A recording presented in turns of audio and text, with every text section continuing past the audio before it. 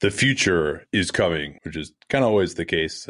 But with Squarespace, you can make it brighter. They make it easy to turn your idea into a unique website, showcase your work. You can blog, publish content, even sell products and services of all kinds in just a few clicks. You don't have to know anything about programming. My fiance actually uses it to promote her yoga business. You can customize everything from the look and feel, settings, and products. You can use beautiful templates created by world-class designers, or you can do some of your own design as well. There's nothing to install, patch, or upgrade ever. Head to squarespace.com for a free trial. And when you're ready to launch, use the offer code CAPSPACE to save 10% off your first purchase of a website or domain. Don't forget that CAPSPACE code. Let them know that you came from us. Well, here we are. It seems like we say this every couple of weeks or so, but one of our favorite podcasts of the year, our most controversial podcasts of the year, of course, the top 10 players in the NBA. Danny, are you ready? I am. And this year, I don't know why, I thought it was kind of a different challenge. One of the big reasons, and we don't have to talk about him specifically unless you have him number one, was Kawhi Leonard, because you have a player who is clearly one of the 10 best players in the league when he's healthy, who has not been healthy all year. And that, I think, was the biggest challenge that I dealt with, but also the mix of rising guys and other players who didn't necessarily fall. So it's there were a bunch of dynamics with that. That isn't really as big a deal at number one, but later in the list, I had some more competitiveness than I had expected, and I enjoyed that. And then I also had a challenge around number 10, which you apparently dealt with in a different way than I did.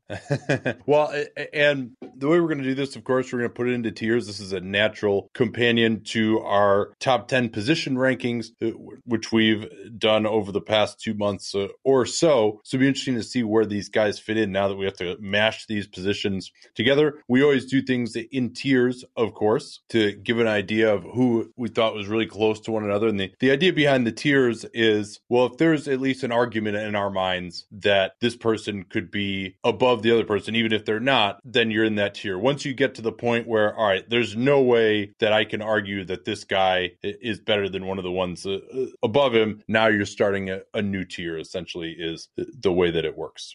Right. And those were challenging this year as well, I think. And a big part of that for me is the decline of the guy who I still have at number one. Don't want to get into that yet. One question that I had, because unlike some of the other podcasts, this is a tough one in terms of a real criteria. And I'll explain the issue that I had. The issue I have with this always is, how do you reconcile the players who are very different in the regular season and the playoffs? And among the players this year, the biggest disparity is in terms of intensity on defense. So a guy like LeBron, who has been in chill mode a lot defensively this year, but certainly has the capability, versus someone like theoretically Kawhi Leonard, who, when he is physically able to play, plays at a much higher intensity for the average regular season game. Yeah, that's really difficult. And I think we'd stick with the same criteria we've been using for the position rankings, which is, if you're going to start an NBA season now, or in the case of some of the guys who are injured, at the time when they are as healthy as we expect them to be when recovering from their present injury, like DeMarcus Cousins, for example, in the center rankings, we said, okay,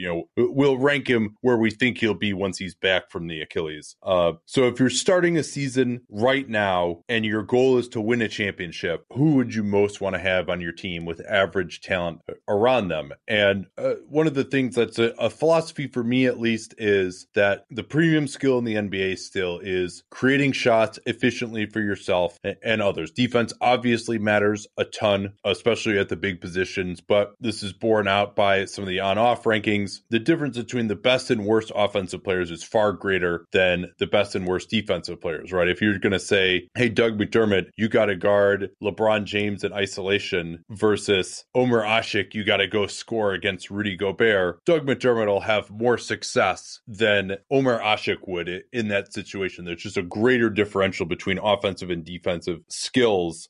And so that's why offense is just harder to come by than defense is, right? I mean, if you're going to say Rudy Gobert is the best defensive player in the NBA, it's a lot easier for me to get a reasonable facsimile of what Rudy Gobert is doing than it is for me to get a reasonable facsimile of what LeBron James or Steph Curry or James Harden is doing. So that's defense certainly matters, but not as much as offense to me, especially because I think it's easier in some ways now to hide a bad defensive player than it is to hide a bad offensive player. Yeah, especially with certain switch systems, and that doesn't benefit every bad defensive player for guys too small small. You can think of Isaiah Thomas for this. That doesn't necessarily work, but bigger guys who are more limited, I think, have a lot more viability at this point than they did before in terms of scheme. And I think we've seen that around the league now with some of these players. So do you want to get started with number one? It is the podcast does bear your name after all.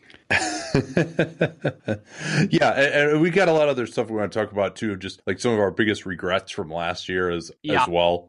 So my tier one, and we'll talk about where we were last year as well on some of these. Last year, I had LeBron James number one in a tier by himself, based on how incredible he'd been in that 2016 playoffs. And I still have him number one, but I have him in a tier with four other players. And the reason for that is, I think I'll give you just my top four in tier one is LeBron James, James Harden, Steph Curry, and Kevin Durant are my 1 through 4. And the reason I have LeBron, one, I think Harden has gone to another level this year.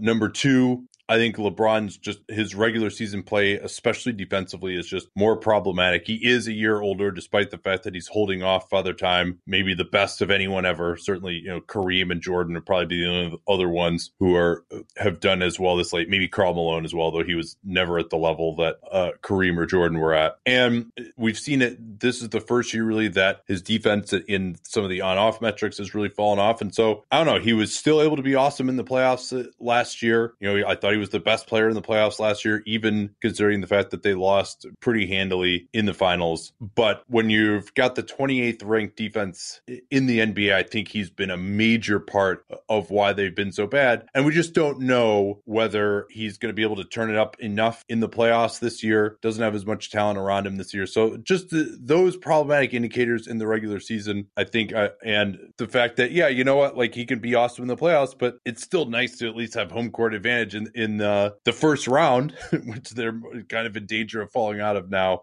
So I'm still predicting that he's going to be unbelievable in the playoffs, but there's enough to worry me that I'm at least putting him back in the same tier with some of these other guys, especially because I would say Curry has been better than last year in the regular season other than the injuries, and Harden obviously has gotten to another level, and he's almost certain to win MVP, deservedly so this year. I would put LeBron as the third best offensive player in the league so far this year. Does that seem about right to you, behind Harden and Steph? Yeah, that's probably about right, I would say. And so if you have him at third, the reason why I have him number one overall as well, again, like you, in a tier involving more people, we have a couple of differences, and I'll explain those in a second. But let's start with LeBron, because that's where you go.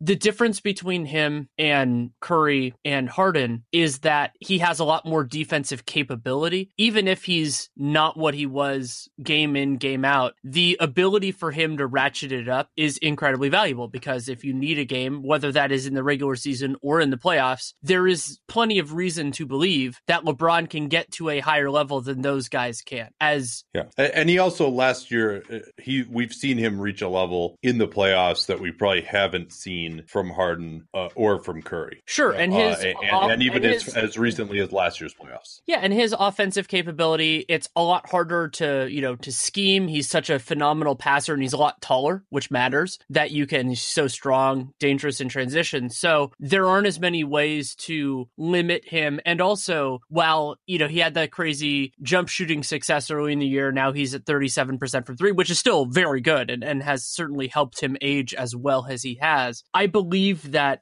offensively, he has more, I don't know if versatility is the right word, but he has more viability, because there just aren't that many things you can throw at him. Kawhi Leonard is one of the only guys who is about the right size, and even there, you have limitations. Yeah, that's a great point. If you wanted to say, hey, how many guys are there in the league that we feel like can defend this person really well? I'd say LeBron still has the fewest in the league just due to his mobility, the fact that his jump shot has been adequate enough this year that you really have to guard him out there, as opposed to Curry, KD, those guys, Harden even. There are guys that we feel like have had success defending them, and that's a longer list for them to me than it is for LeBron. It's a longer list, and there is a longer history of them not succeeding to whatever degree we're qualifying that. With LeBron, even going back to the 2015 finals, where you and I both disagreed with the idea that he was a potential MVP of that series, he was still phenomenal offensively. And Andre Iguodala basically got the finals MVP MVP, which we both disagreed with, because he slowed him down enough that LeBron almost was in that conversation. You think about how remarkable that is. And then in 2016, unbelievable. 2017 playoffs, he was fabulous. Wasn't as great in the finals, though I don't think of him as the reason they lost in any way, shape, or form in that. So yeah, but how is he not as great in the finals? I thought statistically he was right there. I mean, I think just defensively he wasn't able to stop KD. I mean, that's probably the biggest thing. Well, yeah, and there's an argument to be made that they just,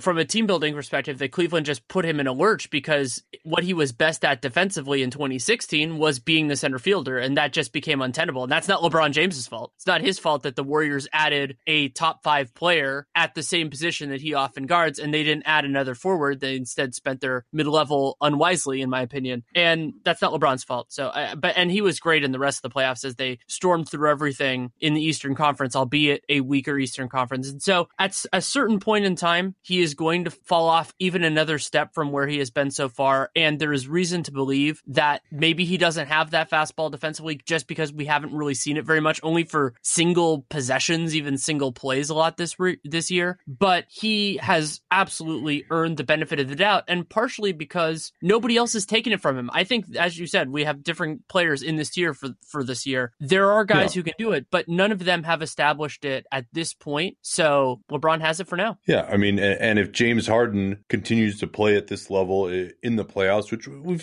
seen him have good playoffs before, we've seen him have some duds, obviously, as well. But if he leads Houston to a championship this year, then, he absolutely will probably be number one on this list next time, unless it's just one of those times, again, where LeBron makes it to the finals and he's unbelievable and just clearly doesn't have enough help. But so tell me where you are. Take me through, I guess, your first tier, and then if you're getting into a second tier, and so I mean, and so just go on, please.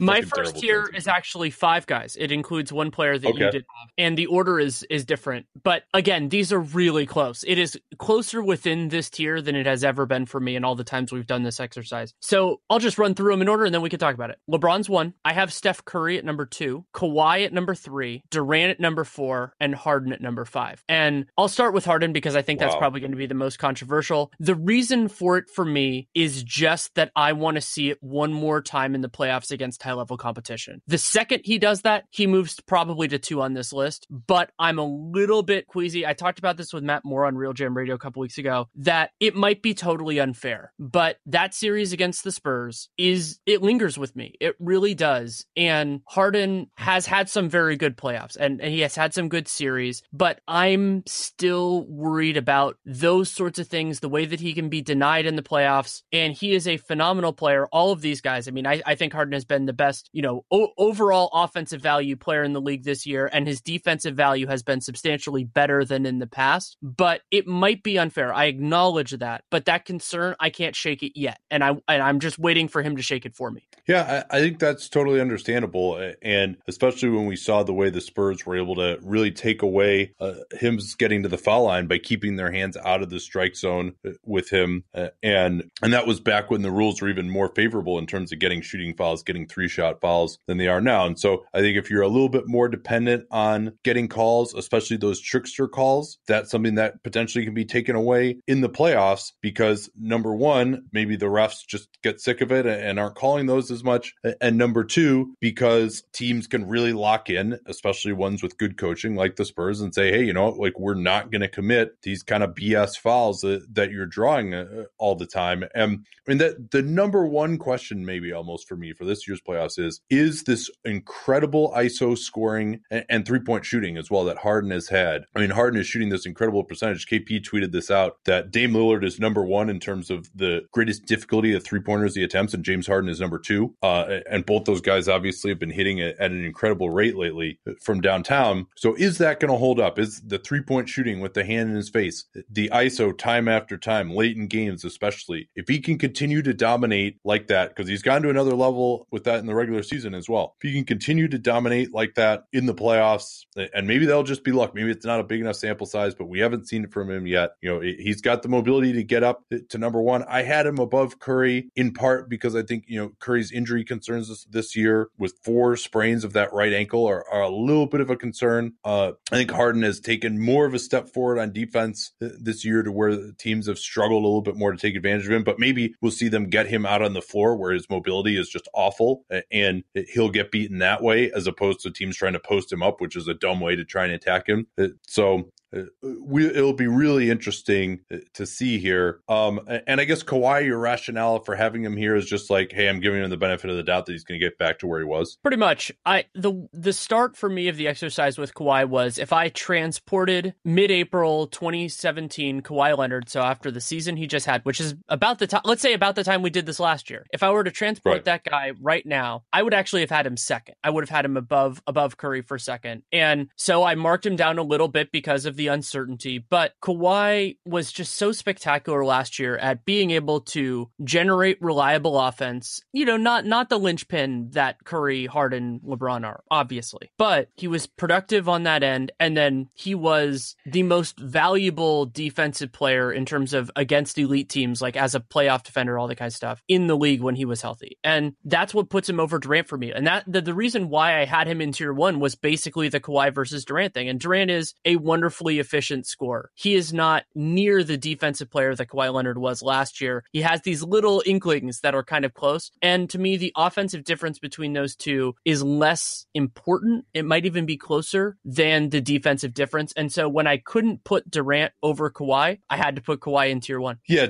I had KD over Kawhi last year. And while KD, I think, has had some troubling indicators defensively this year, and he had an unbelievable playoffs. He was the finals MVP. He was the best player in the NBA finals to me. Maybe you could say it was LeBron. But, I thought KD was better than Kawhi in that 2016 series when they matched up directly against one another for large portions of the series. So I still would have KD above Kawhi, especially, even where he was healthy last year. And then I have Kawhi down in a third tier, actually, below two other guys who are 5 and 6. I have at number 7. And that's just because I'm not sure that he is going to get back. I mean, this has been such an intractable injury for him. By the way, the best suggestion we've gotten on Twitter after my terrible one, which was like the Kawhi in action, is the Kawhisis, which I thought was pretty good for like the way to describe this whole drama. I was trying to think of one about around Kawhi-dling, because that's basically what's happening, but I didn't really like it. That's better.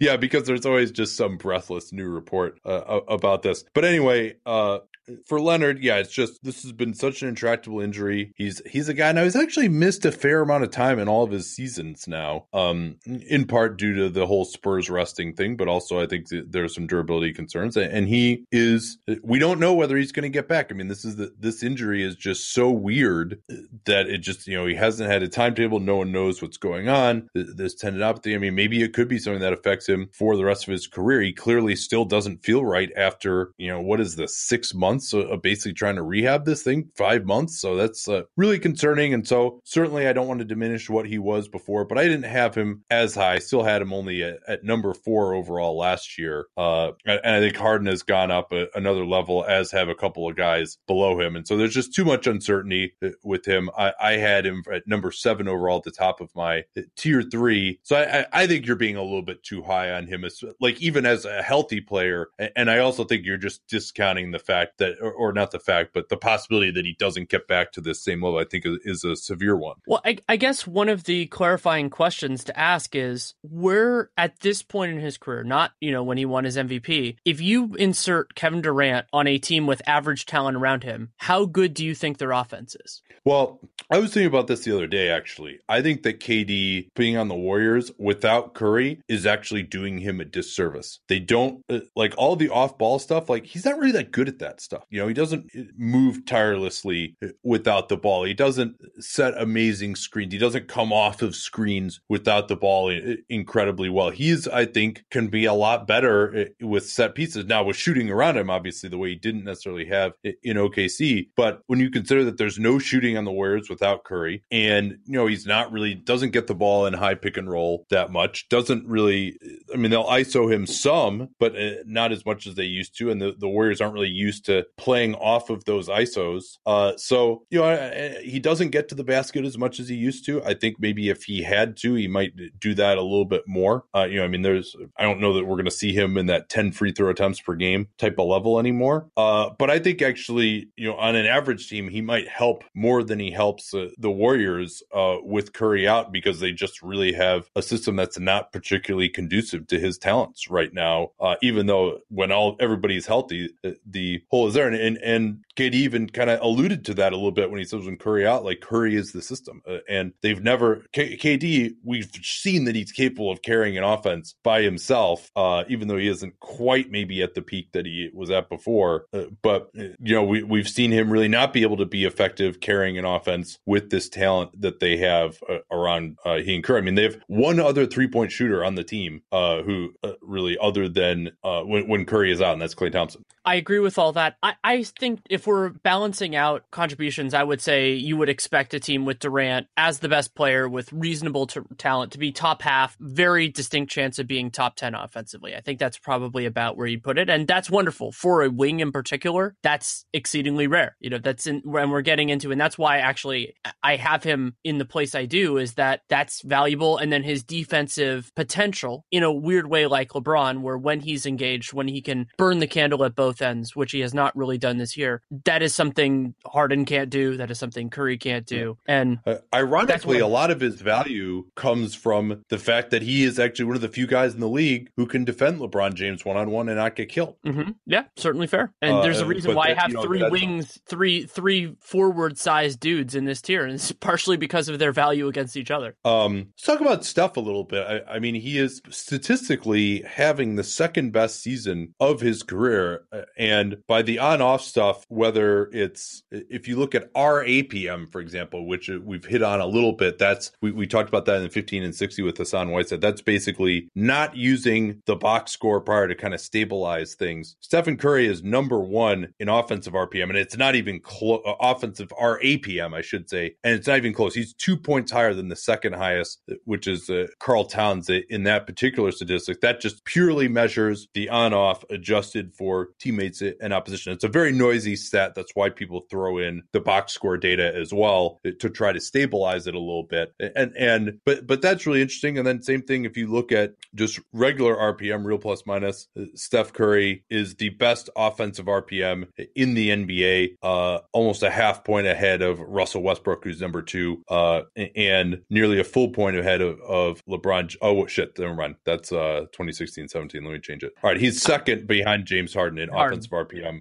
and he's 1.5 points ahead at third, which is Chris Paul. I think Curry, he's not as spectacular as an isolation guy, against the pick and roll as he was in 2014-15 or especially 2015-16, where you just can't switch him really. I mean, he would kill Kevin Durant in isolation back then. Basically anybody before he got hurt. But still, I mean, if you just look at the effect that he has, and then his own incredible efficiency, he was at 67% true shooting this year, getting to the foul line more. That's exactly where I was going to go.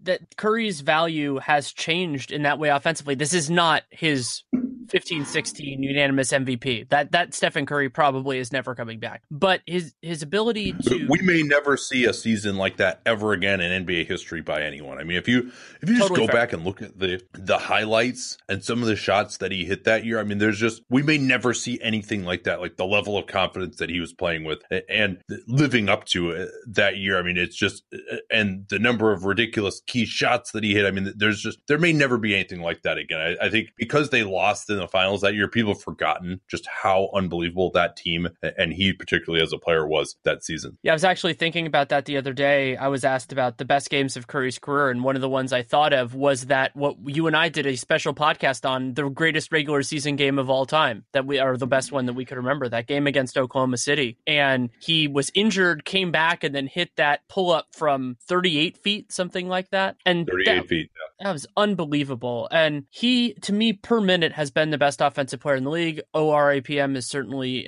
in favor of that. And Curry also derives. I would have to go with Harden even per minute. I think I would, yeah, just because I think Harden's isolation ability is just a little bit more plug and play. I think Curry. But I'm not saying it's obvious by any means. My counter to that is the way that Curry affects a defense off ball is massive and a huge difference from Harden, and that allows you to work with a lot of other things. Harden having the ball in his hands is a better offense than almost everything else, but Curry makes all of the other options look better because he has so much gravity and he's so active. I think that really affects the way that the openings that exist for other players. And the point about Curry's presence and the system the Warriors have built around him obscuring from some of what Kevin Durant does well is a completely fair one. But that has value in basically any system. If you were to do a plug and play or something like that, a team is going to be sitting there. They're probably going to have two guys looking at Curry almost every other time when he has the ball, when he doesn't have the ball. And I think that opens things up for everybody else. And defensively, the argument between him and Harden, I count it as close to a wash now, which is a gigantic win for James Harden. That was not the case back when those guys were competing for MVPs a few years ago. So I have him second in that way, and I for largely those reasons. But it's brutally close between all these guys. It's just really about what you prefer and your version of a team. And I like what if you just threw Curry onto a team of random dudes. I think that would work out better than doing it with Harden, especially if we're throwing in a random coach as opposed to the coaches they have now. Yeah, I still it wouldn't have Curry quite as high because you had Curry at 2, right? So, and I have him at 3. But again, I think Curry overall in his career has been better than Harden in the playoffs, and I think so much is going to be determined. Hopefully, all these players are healthy this year in the playoffs.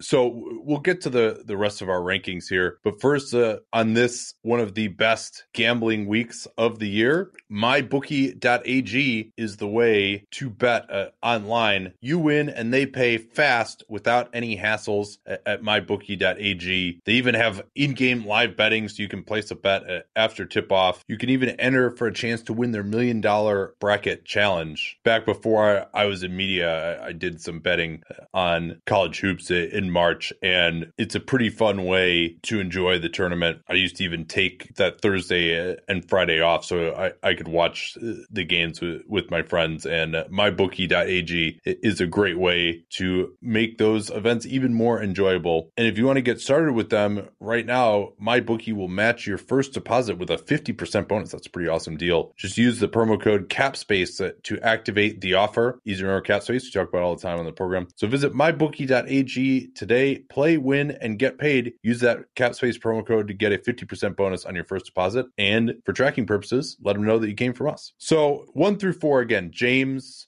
Harden, Stephen Curry, Kevin Durant. And then I had a 2-person tier 2, Giannis Antetokounmpo and Anthony Davis. I had those two in that order, plus the person that I've been higher on than you for the entire run of Dunked On, Chris Paul. Which is surprising because I think I'm higher on him than most are overall. That is probably also true. But yeah, I mean, and last year I had Chris Paul 5th, which a lot of people thought was jarring. I am very proud of, I believe I had him over Russell Westbrook last year, and I feel pretty good about that at this point now. But let's talk about Giannis and AD first, because to me, one of the stories of building this list was those guys moving over a player who I think is spectacular and is having a wonderful year, and they absolutely unequivocally have earned it. Well, so who are you talking about that you moved them above? Giannis and AD over Chris Paul. Oh, okay. So you have them over Chris Paul, but Paul is in the absolutely. same tier. So that's your 6, 7, and 8 now? That's my 6, 7, 8, yes. Yeah, okay. So I have Giannis and NAD above Paul. I think that both of them have just been carrying some pretty mediocre teams this year, though you can argue the Bucks have more talent than their record might suggest. But I think Giannis has been awesome. Defensively, he's been great. The metrics for him, RPM number 7, RAPM, he's number 8 overall. We had him at 13 last year, and I think he's really moved up. Although I think it's fair to note that he has probably been declining as the year's gone, maybe due to injury, maybe due to just he was really hot to start the year. Maybe just that it was unsustainable what he was doing, especially the shooting around the rim. He's down to actually only 59% true shooting, which is not that amazing when you consider some of his gifts and his shooting around the rim, because he's just been forced to take more mid-rangers, which he can't hit yet. But I think I had Giannis ahead of AD. I think just because he's a wing, it's just a little bit easier to get him the ball. And that's probably the biggest reason. I mean, AD is just and Giannis is more of a passer. AD, not a guy who's really setting up others that much. Also, the variance for AD is something. He's the highest variance star in the NBA. So he'll just have some real clunkers sometimes, in part maybe because you can't get him the ball as easily. AD is just more dependent on alley-oops and offensive rebounds and stuff that he's just not quite able to create himself. He certainly has been pretty good defensively this year, and he's gotten to another level of late before spraining his ankle. So we might even feel differently about him if he can keep up that level for another few weeks and lead the Pels to the playoffs. But I think for these guys, each of them only have one playoff series in their career right now. They both have pretty severe limitations to their game, even offensively at this point. Giannis with the jump shot, AD with just not being able to create as much himself, not really do much from a passing standpoint. So that's why I had them a little bit below these top guys. I mean, these top guys have all played deep into the playoffs before, led teams deep in the playoffs, and I can't quite go there yet with Giannis and AD, even though you can certainly make the argument that both of them have been better than, say, Kevin Durant, certainly, and maybe even LeBron on a per-minute basis this regular season. One other point which I used against Anthony Davis, at least in the regular season, is his reluctance, justified as it is, to not play center, or his reluctance to play center. And he would be more valuable there. It would allow a team to play more spacing. He can defensively, he can hold his own there, and it changes the way you have to build your team a little bit. I'm not saying it is unjustified, but from a value proposition, the fact that by and large you're playing these two guys who have the ball in their hands different amounts, and Giannis can create a little bit more, you're functionally playing them at the same defensive position. I think that saps just a little bit out of AD's value. Now, if he plays center in these playoffs a lot more, like he did, from what I'm recalling, I'm doing this from memory, in that series in 2015 against the Warriors, if he can do that again, then I'll care a little bit less about it, because like a lot of these players, if they can step it up in the playoffs, do that. But I have to actually see that because it has been 3 years now. AD is the first one of these guys who, if you're going to say, is probably a little bit miscast as your number one option. And I know he's been scoring just a ton of points lately, but it's still just in terms of like, we're going to throw this guy the ball. He's going to be the big engine. He's going to create for our whole team with he's just a little bit more, as you like to say, of a dependent talent, despite the fact that, he's been so dominant lately. And there's always the injury concerns with him a little bit as well. Last year he was number 10, so he's moved up. Giannis was number 13 last year for me. So both these guys have moved up significantly, as you'd expect, given their ages, where they're coming into their prime. Though I think both these guys have been better than either of us thought they would be this year. So that was the end of my tier 2. Anything else you want to comment on there before we bring it down a little bit lower? Well, I'll mention for reference that I had Giannis at 8 and AD at 9 last year. So they have moved up a little bit, I guess a little bit less for me. But I think that some of that was just in relation to me not feeling the bottom guys in the top 10 last year, which is a problem I had again this year, where, the idea of it. But when you say not feeling them, what do you mean? So last year I had Jimmy Butler 10. I just thought they were better players than Jimmy Butler. I still feel they're better players than Jimmy Butler. So I did that. And it's always a challenge at the bottom of this, just circumstances and everything else.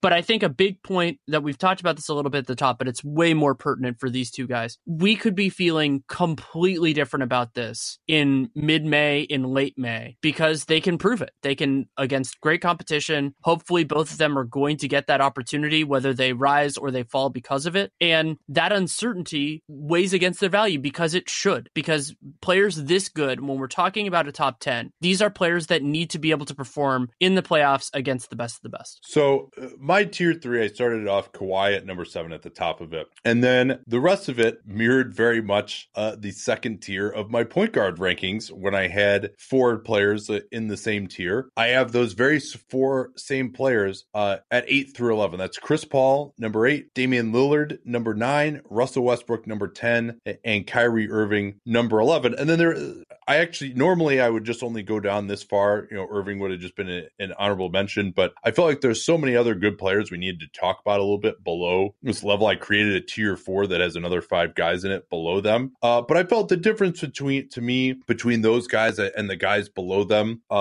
is just that they've played at a better level this season as the main offensive engines for their team. Some of the guys below them, where I have like Embiid, Towns, rebounds. Victor Oladipo I had at number 16 because he's just been so good this year. Those guys haven't proven it yet in the playoffs. And then Jimmy Butler and Paul George to me are really just clearly not guys who on a great team you want to have as your number one options. Whereas I think all 5 of these guys have proven that they can do it as a number one option, leading great offenses. So that's where I made the differentiation. Again, I mean, even that differentiation is a tough one though, because you could certainly make the argument that Butler and Embiid have been better than say Westbrook this year. But I still want to see a little bit more from that.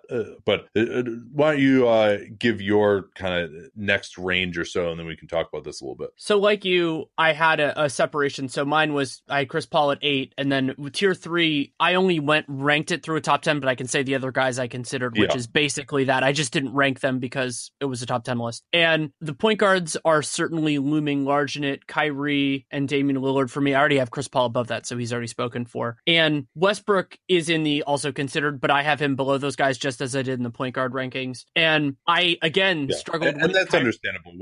Westbrook has not been that efficient this year. I mean, it's a lot of it's being dragged down by that really ugly first month and a half or so. But it all counts. It does. But I think, if you look at his, and there's certainly an argument that with his reliance on athleticism, he could be slowing down quite a bit, and that could be relevant. And he is among the players that has a massive disparity between his athletic defensive capability and what he actually does. The frequency with which he gets lost on talented players is jarring, and his consistency in that element is concerning. He can't switch well. I think there are certain systems that he could do very well in defensively, where he's just actually strangely similar to Harden in that way, where just the way you would make his assignments. And he is a wonderful offensive player for what he does, but I find what he does offensively less valuable, less intriguing than Kyrie and Dame at this point.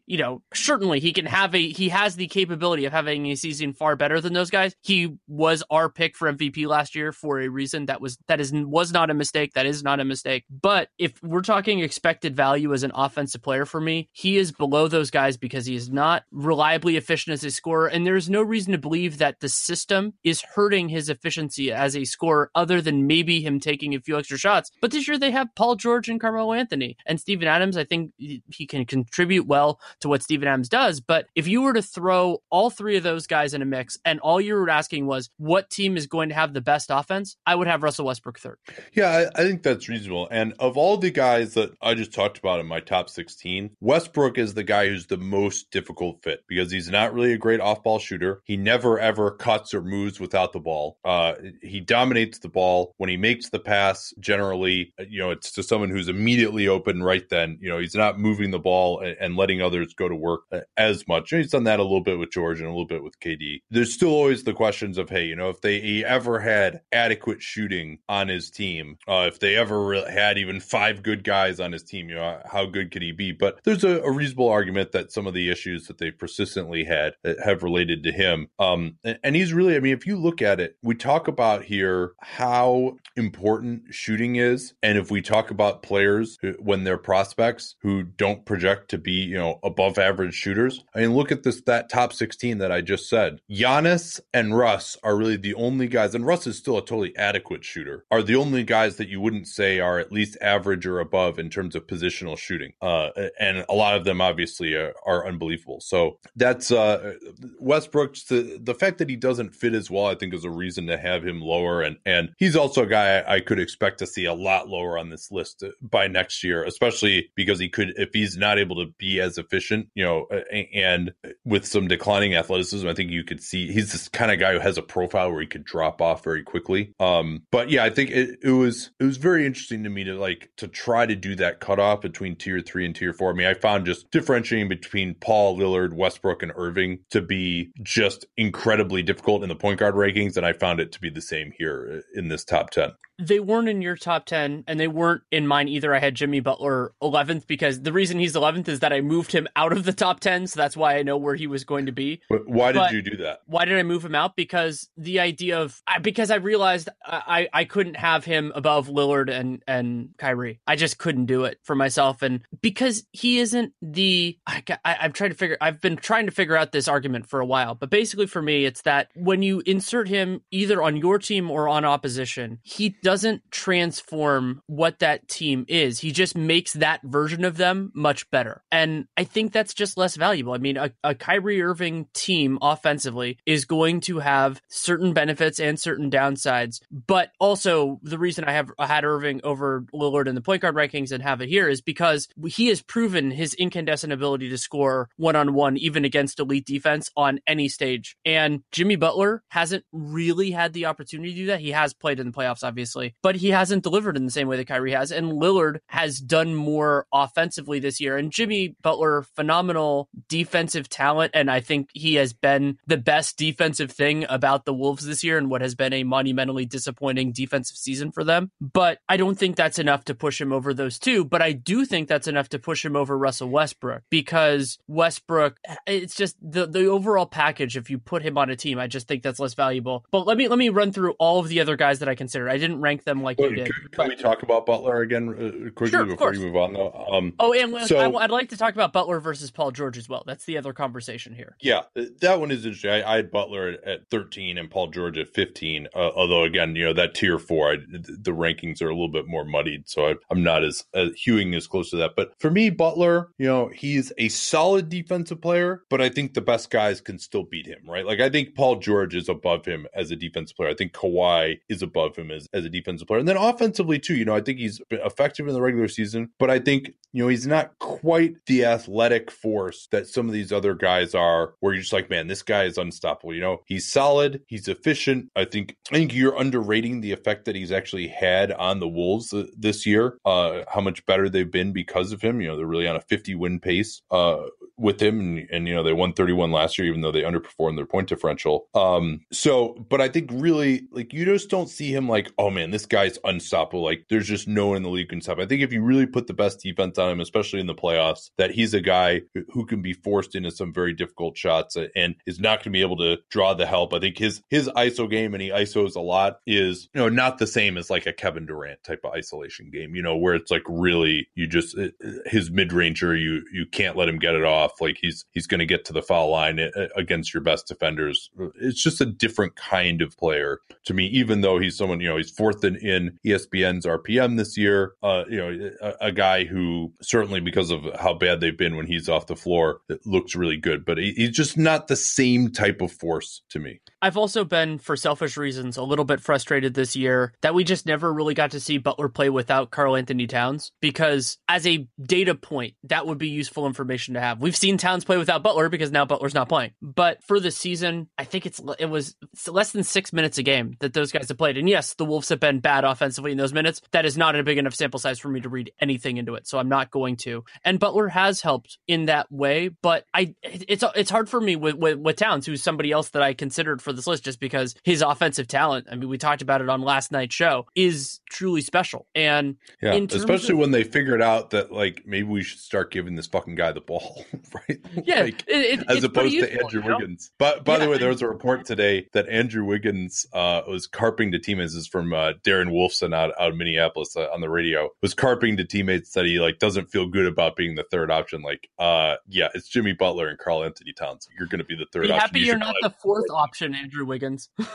Yeah, behind Jeff Teague. I totally agree. Right. And Towns has that ability. We can talk about this a little bit later, of the people who can rise on this list. But Towns, so I was pulling these numbers for the Zach LaVine part of the 15 and 60, and I had this list of guys who played 350 or more minutes, and then it was separated by shots per 100 possessions. Karl Anthony Towns at that point was 100th in the NBA. And so you think about just like what they could do with that. And maybe it's unfair to hold some of that against Jimmy Butler, because Butler has been fabulous offensively this year and has really opened things up for them offensively. But you sit there and you go, well, Karl Anthony Towns is the most talented offensive center in the league. Maybe some of that is just him unlocking his potential. But again, that might not be fair to Jimmy Butler. So anyone else you wanted to kind of comment on in your, and by the way, we're going to post, I at least am going to post my rankings, patreon.com/Duncan LaRue. They'll be available to our subscribers, along with where all these guys ranked in RPM, Kevin Pelton's win percentage, which we used as well, our APM and their rankings last year. Yeah. And I also wrote like a paragraph on all these guys, so I can include that as well, because that's still what I do. I'm still a writer. But yeah, let me talk about the other guys that I consider. considered, and I think this is a good way to kind of bridge into it. So those guys made it. Paul George, Joel Embiid, and Karl Anthony Towns were kind of my next guys on the list. George having a much better second half offensively the last time I checked than at the beginning of the year, and with him, it's a little bit easier to write off some of the parts of it just because this was such a massive adjustment to go, because he's on a new team with a very different type of alpha dog than he's been used to, and defensive capability is all the way there. Joel Embiid, my pick for defensive player of the year, partially because Rudy Gobert is not playing enough, and that sucks for Rudy Gobert, but Embiid, fabulous on that end. I wouldn't be surprised in the slightest if he was on my list next year, and I wouldn't be surprised in the slightest if he wasn't on the fringes of the top 10 if he was really, really in it. And then Towns, we already talked about it a little bit. Best offensive center in the game. Ridiculous. I really want to see what happens to Embiid in the playoffs. He's another one of these guys who, hey, is this regular season effectiveness that he's had defending the rim? And a lot of it will depend on the matchup that he's got too. But I mean, when we're talking, again, the criteria is your goal is to win a championship, and we're starting the season with you, and we're going through the playoffs. And so, Joel Embiid, my hypothesis is that he's not going to be as effective defensively when you get against these teams that really have a ton of shooting and still have guys who can defend him. And then, a ton of pick and roll play where they really going to force him to defend out on the floor at the 3-point line. Is he going to be able to be taken advantage of, or at least have his effect muted to some degree? I don't really know the answer to that. I suspect that it is going to be muted. I mean, we saw, for example, like how Kevin Durant was able to take advantage of Rudy Gobert in pick and roll defense in the playoffs last year down the end of some of those Utah games. So I think just against the absolute best competition, these modern supercharged offenses with the amount of shooting that they can put on the floor, it's a little bit tougher for these big men to have the same effect defensively that they have in the regular season. There are plenty of good reasons for that, but couldn't you also see the possibility that he's the best player in the series, depending on who they play? For sure. And it could be that he's just so big in the post that, you can't go small against him. Maybe he and Towns are the guys that you just can't go small against. Maybe they finally begin to shift that pendulum over because they're just so good as post-up players. I'm not sure that that's the case, though, especially I think with the new rules, it's easier to double team. It's new, been around for 18 years now. But it's just, again, just the idea that big men just can't be quite as good as the best wings, the best perimeter players is something that I believe in today. But I'm looking forward to seeing Joel Embiid and Karl Anthony Towns try to break through that opinion. So we had a couple other points of discussion that we wanted to get into. I think one of them was regrets from last year. Is that right? Let's talk about Victor Oladipo first, actually. I mean, I had him kind of at the lower end of my tier 4. I think it would be 16, but again, my 12 through 16 is a pretty loose ranking. I had Embiid 12, Butler 13, Towns 14, George 15, and Oladipo 16. And George, he's a guy who these last few years, it seems like just doesn't play as well in the regular season, and then, has an unbelievable playoffs, and you're like, oh yeah, it's Paul George, right? So I'm very interested to see how he performs next to Westbrook right now, but he just doesn't have any kind of a statistical argument right now for being any higher than he is. A lot of that is just based on what he was able to do in the playoffs, his defense, but still not a guy who can, I think, be the number one engine on your offense. But Oladipo is, I think he's been so good this year. I think maybe your concern is just that, hey, we haven't seen it in the playoffs. This is only 2/3 of a year. The shooting took a big tick up. All that I recognize, but I think he's just, the statistics this year have just been so good. You almost have to put him in this category to me. I have him a slight step below, but yeah, it is close. And if we were judging this based on the 2017-18 regular season, yeah, I mean, he's in all NBA consideration, far clearer than a lot of these other guys that I have ranked above him. And he's been spectacular this year, but I want to see it against better defensive competition. I think back to incidentally, the game that he played against Paul George that was in December when Victor Oladipo had been this huge story. They put Paul George on him, and for about 3.5 quarters, George pretty much shut him down. And then the Pacers went aggressively to getting guys that were not Paul George on Victor Oladipo, and Oladipo annihilated everybody else, more specifically Carmelo Anthony. Yeah. No, and that's, I mean, perhaps it's a little bit reductive in this era when there's so many small pick and rolls. You can just run a regular pick and roll a lot of times against a slow center. Incidentally, you can't necessarily do that against Paul George because he's one of the best guys at getting around screens in the entire league. Yeah, but even in small pick and rolls, I think it becomes a little bit more difficult to just get over the screen and play conventional pick and roll defense. Whereas, and I said that about Butler too, but Butler, they'll run some small pick and rolls, but he's not really, again, the type of guy who I think is going to absolutely kill you the way a LeBron or a KD will against a smaller player. There are a few I wanted to talk about. Probably the biggest controversy right now in these rankings would be DeMar DeRozan not being higher. But around really the only thing that you can look at for him that puts him up in this area, if you look at the advanced stats, and then certainly obviously his playoff failures, you have to say, if he could play much better in the playoffs this year, he starts to get in more consideration for me. But he is 10th in offensive RPM and 9th in offensive RAPM, although he's really bad defensively in both of those metrics. But just not quite there in consideration even for the top 15 for me, especially with the playoff failures.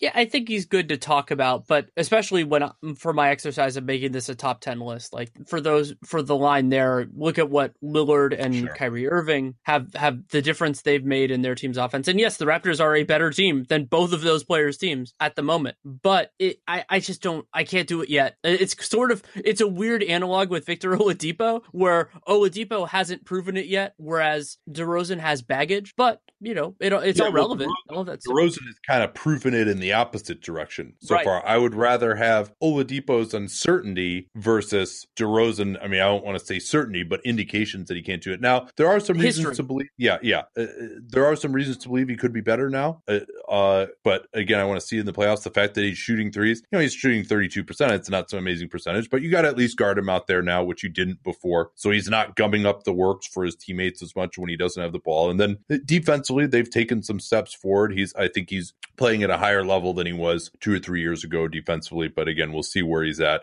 in the playoffs this year. And anyone else you feel like is worthy of comments here? Just of maybe didn't have an argument for the top 10, but just someone that we should talk about. People are going to be like, hey, what about this guy? What about LaMarcus? I mean, you had LaMarcus second team All-NBA center. I have him as first team All-NBA center, although that'll probably change for the next, as long as Embiid continues to play and the Spurs continue to sputter a little bit for our next one. But if the guy's that high, how is he not in consideration for me, even the top 16, for you, even the top 10? To me, it's the analogy to, I had Jimmy Butler high in the MVP race, probably higher than most, despite where I had him in this, because he's been more valuable than outstanding. Like he's had a very nice year, but you plug and play LaMarcus Aldridge on a bunch of teams, and I don't think he guarantees you a good offense. I think this season has largely borne that out, though San Antonio's talent around him has been far worse than any of us expected, mostly due to they have no shooting on that team. I mean, it really, the number of perimeter and very players, little shot creation as well. Yeah. I mean, it's really, the pieces do not fit very well there right now, in my opinion, offensively. And if we were to take him out of that system or do whatever, I don't think that he alone, assures you a good defense or being anything like that. He can be a part of a successful one, to be sure, and that has been a nice part of this year. But if you can't be that central figure on either end of the floor, you're going to have something kind of special and unusual to warrant inclusion on this list, because a lot of these other guys do. I mean, want do Kyrie and Lillard and even to a point DeMar DeRozan with the success that the Raptors have had this year. Those players have this established bedrock, because when you have a player, and we're individually ranking these, the argument is, well, where is he going to take this team as the best player? And with LaMarcus, I'm just not completely sold on that outside of this, and that might just be a little bit of Spurs bias, the idea that they get credit for the things that guys do well, and sometimes they don't get blamed for the things guys don't do well. But I'm broadly okay with that in his case. Yeah, I think that's fair. And the advanced stats are not really there. 58th in RPM, 32nd in RAPM, and 17th in PER, if you want to go the more traditional advanced stats route, which is kind of funny that we talk about that at this point. point. Quickly, Klay Thompson, just not enough of a creator this year, not a high enough usage to really be in consideration for the top 10 for me. I think most people would agree with that. He's maybe one of the best support players in the league. His plug and play ability is amazing. I mean, he might have more plug and play ability. You could just put him on any team in the league and he would fit right in, maybe more so than anyone else in the entire NBA. I mean, you just don't have to change anything that you're doing to get value from him. But just the offensive upside on a consistent game-to-game basis has not been there. And especially the fact that he hasn't really been able to raise his game during the time that Stephen Curry has missed this season. The way he did actually back in those 2016 playoffs has been a disappointment. And then Nikola Jokic, massive defensive problems and just not quite the offensive creator on a reliable game-to-game basis for me to be in there. And then Gobert, he's number one in defensive RPM by a mile, but I think, number one, the offense is maybe just slightly above average for a center with the offensive rebounding, the finishing around the rim.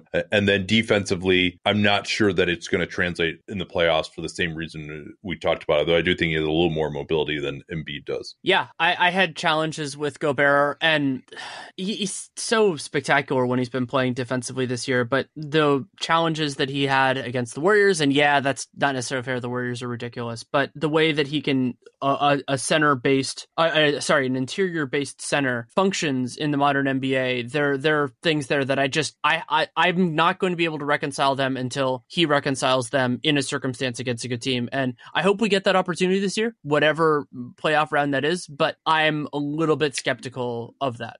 Let's talk about some of the guys who've dropped off a little bit. I think probably the biggest one who, has been relatively healthy most of the year is Draymond Green. I had him right on the cusp of the top 10 last year, not really even in consideration for my top 16 this year. Would you agree with that? I would agree with that. He's had a less impactful defensive year than I expected, and that could just be throttling that he's getting ready to kick it up, but until he does, I'm not going to do that. Another one for me... The shooting is a problem, too, for him. I mean, I think we're 2 years removed now from that 2016 season when he shot nearly, 38%, and teams have been intentionally leaving him open from the three-point line. He has not been able to beat that strategy, and then with his reduced athleticism, his ability to get to the basket and finish, just be more of a threat offensively is a problem. And I think especially, Steph Curry and Klay Thompson make him look so much better offensively. If you don't have these guys who are going to be able to operate off the ball while he has the ball in his hands, so you have to still guard him to some degree, he becomes a lot less valuable. I think in the non-Curry minutes, we've seen that to some degree. So, but really the biggest thing is I think the defense has not been there. That's been reflected in the on-off. And maybe if he has an unbelievable defensive playoffs, we'll talk about him differently. But at 28, I think it is possible, especially for an undersized guy. He's probably 3 or 4 years removed now from your pure athletic peak, in terms of just your run jump athleticism when you're 28. So this could just be a new level for him due to age. He's struggled with some injuries too. He's someone who I think, we'll talk in a second about guys who have some upward mobility. If he has another awesome playoffs, then maybe he kind of gets that LeBron benefit of the doubt next year, if he doesn't have the same type of regular season. I think the next point of discussion in terms of guys that dropped off. So Westbrook dropped from 7 from me, which was extremely controversial at the time when he was the front runner for MVP. Yeah, and he was 6 for me. So that's, we talked about our biggest regrets from last year. I think and now Harden has played a lot better this year, but I think we had last year, both of us had Harden and Westbrook below Curry, Durant, and James, and Kawhi also. And I think that was borne out by what ended up happening in the playoffs. Westbrook did not have a good playoffs. He was extremely inefficient. And then Harden, obviously, with that collapse in the Spurs series, it seemed like that was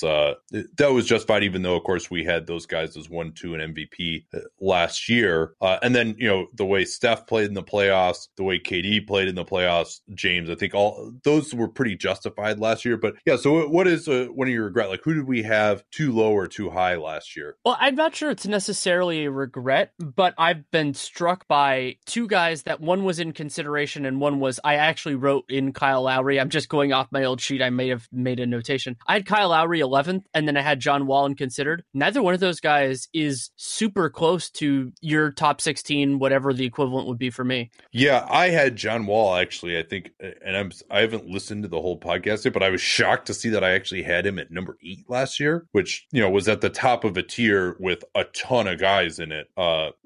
but that obviously he's fallen off. There's been the injury concerns, but also just maybe, because he was in the midst of the best season of his career. You felt like he was really on the come last year. And then obviously the injury concerns this year, just total inefficiency. We talked in the 15 and 60 about how the jump shot, his pick and roll play has just been so subpar this year. And they've been a better team with him than without him this year. That whole thing is, KP actually wrote a good piece on that, but he's not even really in consideration for me this year. So that would probably be one of my regrets.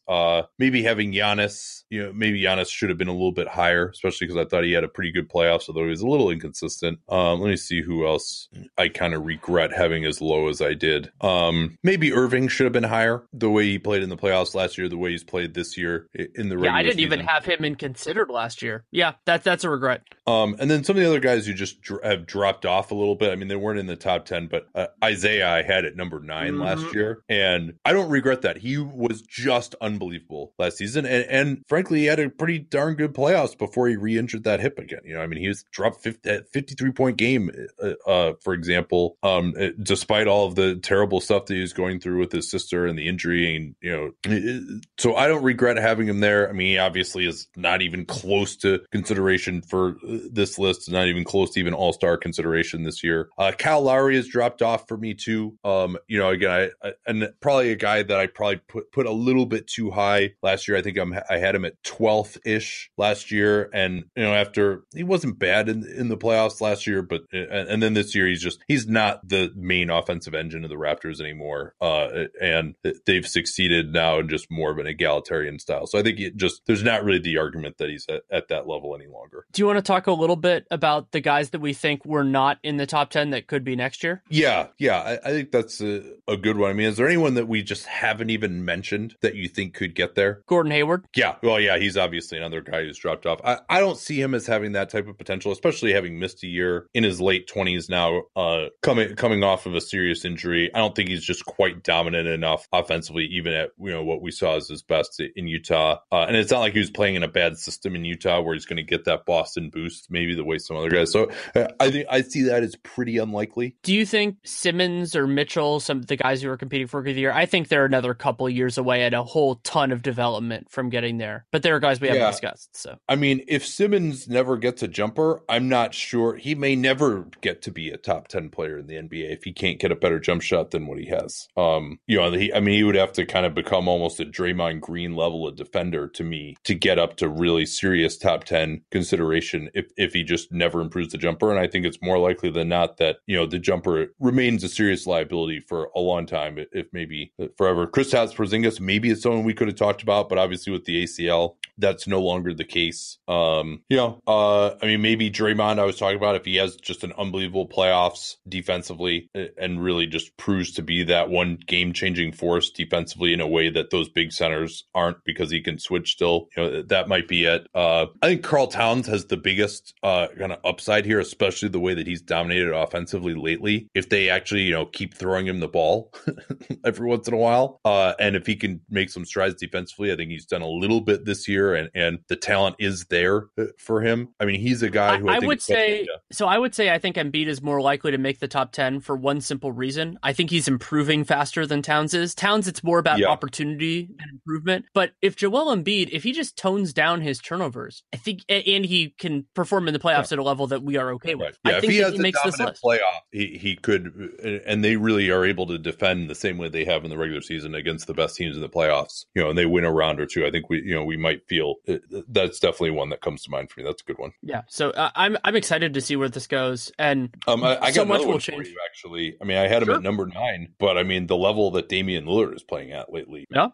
He could get even higher potentially. I mean, I don't know that he has enough around them to where I would even favor them in the first round, even if they hold on to the 3 seed necessarily. But if he takes them through a round and then he has another great series, I think they have very little chance of beating Houston or Golden State unless there's significant injuries. But nonetheless, he's someone. And then obviously Kawhi, I had him at 7. I know you had him higher. He could get right back into being, a top 3 player very easily. And my version of that is Harden. I have Harden at 5. He could be number 2 by mid-June without any question. Yeah, and Oladipo maybe is someone too. I mean, it has a little bit more of a feeling that in his first playoffs he could maybe struggle. DeRozan has got a lot of upward mobility too. I mean, if he just has a really nice playoffs, the Raptors make it to the finals, I think the conception of him could change change if he's a big driver of that. What about like biggest drop-off risk? I would say Westbrook is probably number one for me. And Paul number two, just due to the age. Well, I mean, Westbrook isn't anywhere on any of my lists, so I think, well, I guess he's in fringe of the considered. Yeah, Chris Paul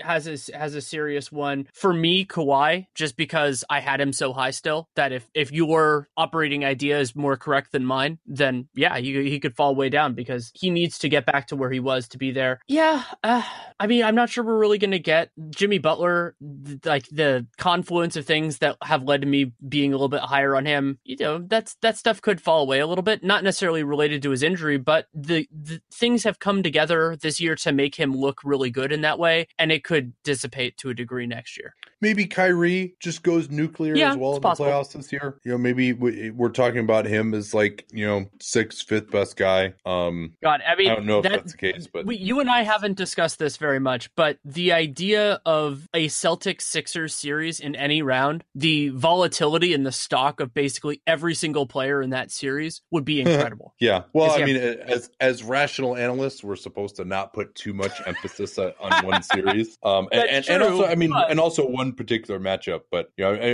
and you can always make the argument that, hey, you know what, we're overrating the playoffs here. I rate playoff performance very highly. I try not to rate as highly just which team happens to win. You know, if the guy plays really well, you know, I thought, for example, Kawhi in 2016, I thought he was really good, even though they lost to the Thunder that year. You know, that wasn't his fault. Let's see. I think that's it. Anything else you wanted to say, or can we wrap it up here? Well, here's one last thing. What player do you think could raise their stock the most, not from this year to next year, but if we theoretically, which we won't, did this again on July 1st? Who do you think has the most upward mobility just in that span? Well, you could say LeBron James could be back in his own tier again at number one. I mean, that's a pretty big jump. It would be. But they're not going to win the championship this year. I mean, I think most people, whoever comes out of the West, unless there's a significant injury, it's just going to be tough. And you know, no matter how good LeBron is in the playoffs, I think it's hard. Unless they win the championship, it's going to be hard to push him up above. I can give you two if you want to think about it. One, Giannis, because Giannis can push himself to me into that tier if he has that kind of playoffs. And the Bucks, because it's the East, and I'm not super sold on any of those teams, they could make the Eastern Conference Finals. Sure, I don't love them. I'm not predicting that's going to happen, but if they do, it's because Giannis went supernova. And then the other one for me is Joel Embiid, just because he can go from an uncertainty to maybe not a certainty, but a whole lot closer to that. And that is his biggest criticism right now. His biggest criticism is that he hasn't shown it. So do that. Towns is to a different degree, but he's just playing against better competition. Yeah. Well, in Kawhi, I mean, I have him at 7. He could come back at some point, and maybe by the playoffs, he looks like the same guy he's always been. And then, you know, he's right back in the top 5 for me. I just don't see it with Giannis. I think just, you know, the jump shot is too far away. I think we said this last year and he went to another level, but he's kind of been regressing since we said like, hey, you know what, like we never thought he could get to another level without adding the jump shot. And he's gotten to another level, but then he's kind of regressed a little bit from that level he was at the start of the year. So I'm not sure what ceiling there is left for him to explore, especially when you consider not only the lack of the jump shot, but then also just this Bucks offensive system, which has so disappointed me of late, to where they just, you know, there just isn't enough space on the floor for him to go to abuse guys because there's just too much help defense around him. All right, I think we have reached the bottom of the barrel. This has been fun. Thanks so much for listening. And if you have any reactions, I encourage you either respond if you're a Patreon subscriber on there, tweet me, of course, we can do that. Next time we do Twitter NBA show, which won't be till next Wednesday because of the tournament, but obviously we'll talk about it then as well. If you guys, I mean, that's one of the best ways if you just want to like talk about something we've said on the show, is just to watch the Twitter NBA show. I mean, even if you're not necessarily on the game, you know, you're probably got a pretty good chance of getting a live answer. If not, you know, a really well thought out one because it's live, but we respond probably to just about everyone who asks a reasonable question at one point or another during those broadcasts. So check that out. Anything you want to plug before we depart, Danny? I released both the Real Gem Radio with Sam Vecini on draft prospects and the ridiculous mascot bracket. And I'm not sure if I mentioned this before on the show, so I'll mention I wrote a piece last week, which is more relevant now than it was, on the Klay Thompson not making the All-NBA team probably this year, the impact of that on the Warriors' second designated veteran slot. And then I'll have a piece on the Stepien rule that's up whenever it gets edited. All right, thanks again. don't forget our sponsors today, mybookie.ag. Use that cap space code. They'll give you a 50% deposit match, and Squarespace as well. Talk to you all tomorrow. Till then.